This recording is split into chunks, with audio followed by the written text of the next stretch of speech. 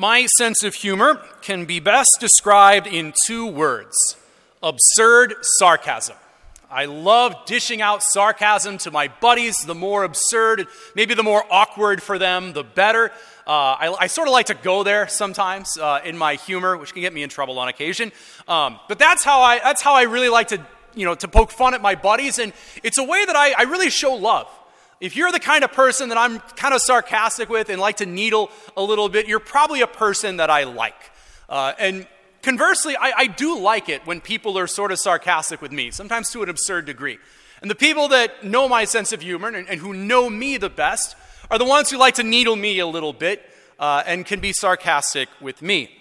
But there was a day about a month ago, it was the day before Thanksgiving, where in my relationship with God was very, very absurdly sarcastic with me. That I think really illustrates this theme of joy and rejoicing that we have. It was one of those days, just you'll see why. It was the day before Thanksgiving in the afternoon, and I got a phone call from a body shop up in Hazelwood. And the reason I got a phone call from a body shop in Hazelwood was because about a month earlier, my car hit a raccoon on the way back from Washington, Missouri, hearing some confessions. It hit under the hood, and it hit the little radar system for my cruise control and lane keep assist, and it did a lot of damage. Thankfully, that's what car insurance is for.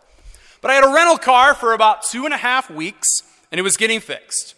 And the day before Thanksgiving, I got a call from the body shop. It was about 2:30 in the afternoon, saying, "Father Schneier, we have your car. We're taking pickups till 4 p.m. So I dropped what I was doing, and it's the day before Thanksgiving, so it's a little bit hectic, but I wanted my car back after 2.5 weeks, and I wanted it back for Thanksgiving. So I went and got my car. It was working great. And as I'm driving back from Hazelwood on Highway 270, at 270 and 70, a rock hit my windshield and chipped it just a little bit, gave me a little dime-sized chip, and part of me died inside. I'm driving back from getting all of this work done. That's been 2.5 weeks in the making, and a rock that I didn't even know it, I couldn't even see it until it hit me, hit my windshield and chipped it.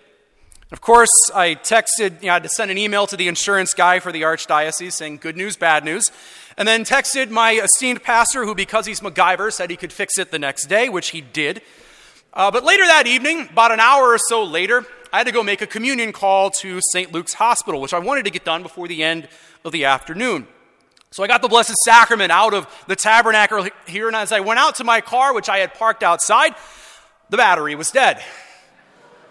At that point, I just said, Uncle, like, you've got to be kidding me. I have a chip in my windshield, and I have a dead car battery after everything that's been going on for the last month, all in the span of about 2 hours. All I could do was laugh at that point. That was all I could do. The timing for everything was just straight up biblical. One thing leading to another. And so, of course, there was a parishioner who was leaving the parish, the last car in the parking lot, who I managed to flag down, thankfully. Got my car jumped, and I went straight over to AutoZone, kept the car running in the parking lot at that juncture, and got a new battery on the spot. And the man in the store offered to install it for free. So he was installing my new car battery, and we had a wonderful conversation. Prayed for him for a few things by the time we got done. And I decided afterward, it was night before Thanksgiving, I was feeling generous. I decided to leave him a little tip. And normally I keep a single $20 bill in my wallet because I really don't pay with cash very much. So I gave him my $20 bill and went straight from AutoZone down to St. Luke's. And I get into the room at St. Luke's Hospital to see this woman who I was going to meet getting discharged from the hospital. I'm like, okay, technically a waste, but I'm glad she's getting, released from the hospital the night before Thanksgiving. So I was talking with her and her son right there in the hospital, and they were filling out paperwork, and she was leaving.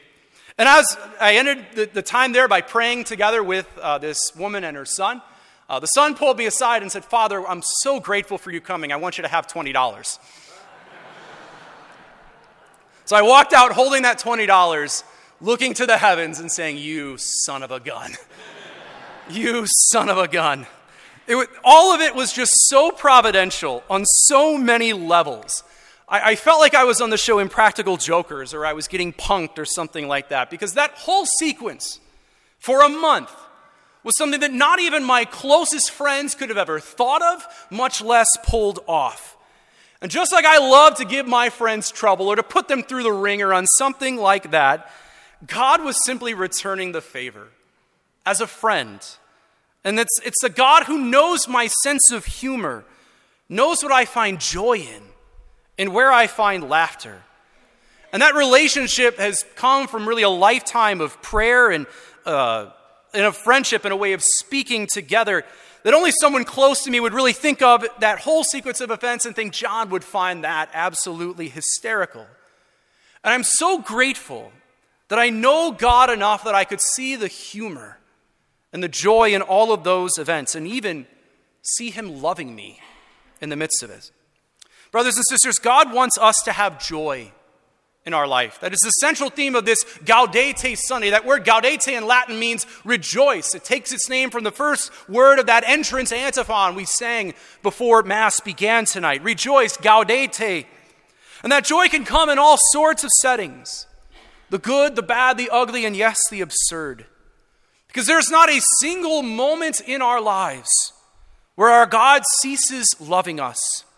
No instance, no moment, no millisecond where God is not loving us into existence, into relationship, and into life itself. There is nothing that God can't use for his good. Nothing that he can't utilize to show us his perfect love. Now, true, it might be hard to see God's love when it feels like your car is oppressed by the devil himself, or maybe even on a bigger level, when our lives might feel quite devoid of happiness on a very deep level. From things like anxiety or depression or any other suffering that might be afflicting us or those that we love. If we're able to step back and see the bigger picture and see in it our God wanting to love us in some way, shape, or form, then there is always an opportunity for joy in our lives, something to be joyful about, always something that our God wants to give us and that is worth rejoicing in. And I think we forget this a lot in life. When things get hectic and busy, and we go from one thing to the other. But we have to see in these moments in particular our God loving us. When my battery went out and I sank into my driver's seat in despair, believe it or not, I knew it was God loving me. Yes, he was running me through a wood chipper, but God wanted me in that whole instance, in that 3 hours, to sit back and be more patient, to be more docile to his will, rather than my own plans and very well thought out schedule.